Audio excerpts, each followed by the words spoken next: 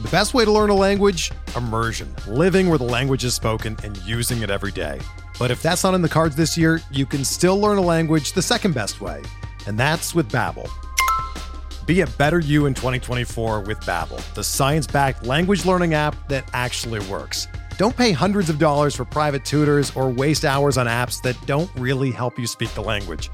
Babbel's quick 10-minute lessons are handcrafted by over 200 language experts that help you start speaking a new language in as little as 3 weeks. Babbel's designed by real people for real conversations, and their tips and tools are approachable, accessible, rooted in real-life situations, and delivered with conversation-based teaching, so you're ready to practice what you've learned in the real world. Here's a special limited-time deal for our listeners. Right now, get up to 60% off your Babbel subscription at babbel.com/Blue Wire. That's 60% off at babbel.com/Blue Wire, spelled BABBEL.com/Blue Wire. Rules and restrictions apply.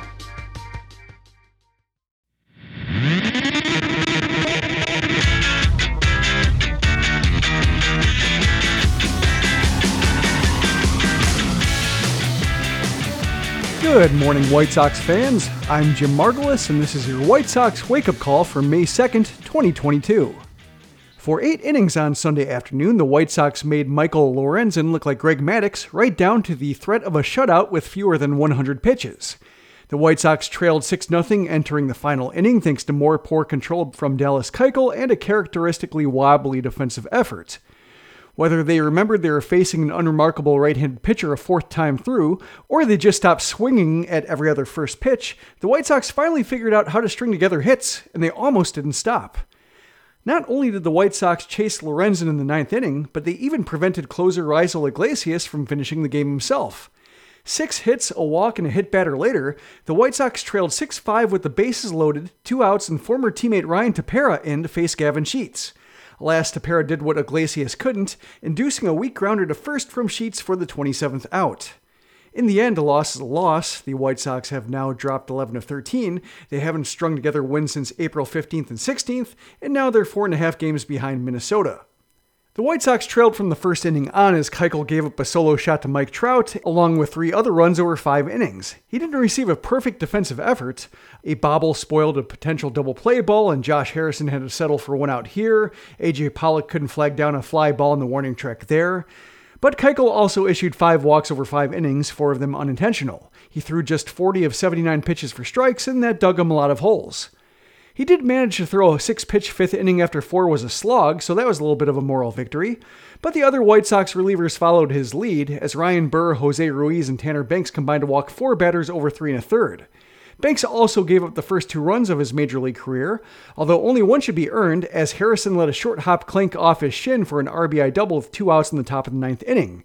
That non-error error turned out to be more costly than anybody imagined, because that's how the decisive run scored.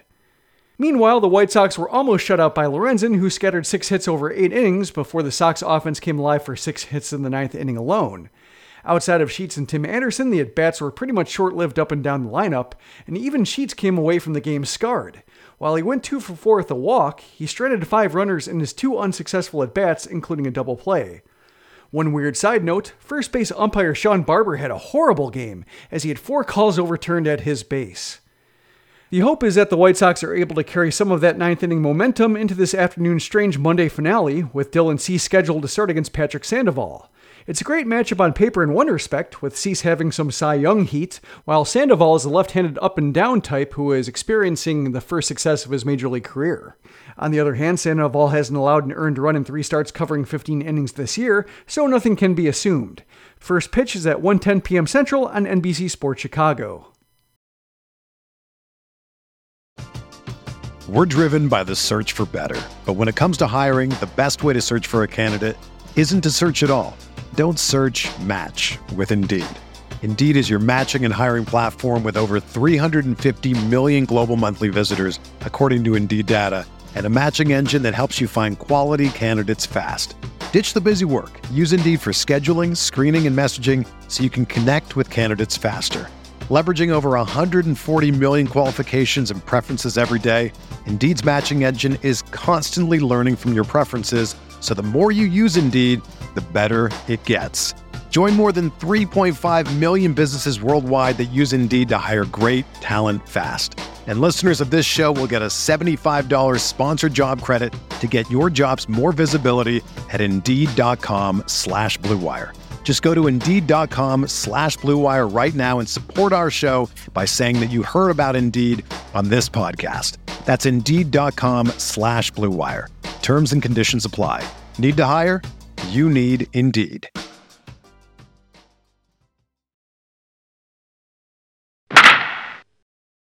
Down on the farm, the Charlotte Knights salvaged a split in their 6-game series with the Jacksonville Jumbo Shrimp, winning 5-4 in a Mike Rodolfo walk-off single. The Knights had great news on the rehab front as well. Yohan Moncada played the whole game at DH, going 2 for 4 with a 437-foot homer, while Joe Kelly pitched his first inning of the season. Kelly posted a scoreless 7th, striking out 1 while working around a hit by pitch. Birmingham routed the Rocket City Trash Pandas 12-4, with Lennon Sosa setting the tone at the top of the lineup. He hit his 3rd homer of the season and drew 2 walks, carrying his strong April into the fresh month. Yoelqui Cespedes couldn't get in on the fun, going 0 for 5 with the strikeout, while Jose Rodriguez went 1 for 5 with the stolen base. The Winston-Salem Dash had a quiet end to their series in Asheville, losing to the Tourists 3-2. Oscar Klaus missed his 3rd straight game, and Brian Ramos saw his hitting streak end at 15 games. On the bright side, Luis Mieses went 3 for 4 with 2 doubles. The Kannapolis Cannonballers exploded for 2 big crooked numbers in a 9-5 victory over Fayetteville. Wes Kath hit his first homer of the season and drew 2 walks, part of a Kannapolis offense that earned 10 free bases on 7 walks and 3 hit by pitches. Colson Montgomery is once again out of the lineup, so he missed the whole series. All the affiliates are off on Monday as usual. When play resumes on Tuesday, the Knights will be in Georgia playing Gwinnett, while Birmingham heads to Biloxi, Winston-Salem travels to Rome, Georgia, and Kannapolis hosts Down East. Perhaps we'll get updates on Colossus and Montgomery after the off day. Around the league, the Twins beat the Rays 9-3 to expand their lead in the AL Central, while the Guardians completed a sweep of the Athletics in Oakland to remain 3 games back and 1.5 ahead of the White Sox. The Royals remain a mess after losing to the Yankees 6-4, who have won 9 in a row, but they'll at least get a look at top prospect MJ Melendez, who is replacing backup catcher Cam Gallagher on the roster due to a hamstring strain. The Tigers remain in last place by a half game after getting doubled up by the Dodgers 6-3. Elsewhere in baseball, the Reds fell behind 9-0 to Colorado after 2 innings en route to a 10-1 loss at Coors Field, so Cincinnati dropped to a league-worst 3-19. The Mariners snapped a 4-game losing streak thanks in part to Julio Rodriguez's first career homer, and the Mets improved their record to a National League best 16-7 with a 10-6 win over the Phillies on Sunday Night Baseball. As for the Cubs, who are next up on the White Sox schedule after this Angels series, they snapped a 3-game losing streak by shutting out Milwaukee 2-0 as Marcus Stroman outdueled Corbin Burns. That'll do it for this edition of the White Sox Wake Up Call. Visit SoxMachine.com to talk about the action over the weekend, including a great write-up of Charlotte's eventful weekend by Jeff Cohen on Future Sox. Also, a reminder that rosters dropped from 28 to 26 today, so we'll be talking about which 2 players the White Sox decided to option to AAA later in the morning. After the Sox and Angels wrap up their series today, Josh and I will be back recording a full and proper Sox Machine podcast for Tuesday morning. If you're a member of the 3 War tier or above, remember to submit your P.O. Sox questions. Speaking of tiers, if you like what we do, you can support us at patreon.com/SoxMachine, where you can get an ad-free version of the site and show and bonus content on both for as little as $2 a month. If you're new to the Sox Machine podcast, you can subscribe to us wherever podcasts are found. Thanks for listening to the Sox Machine podcast. For SoxMachine.com, I'm Jim Margulis.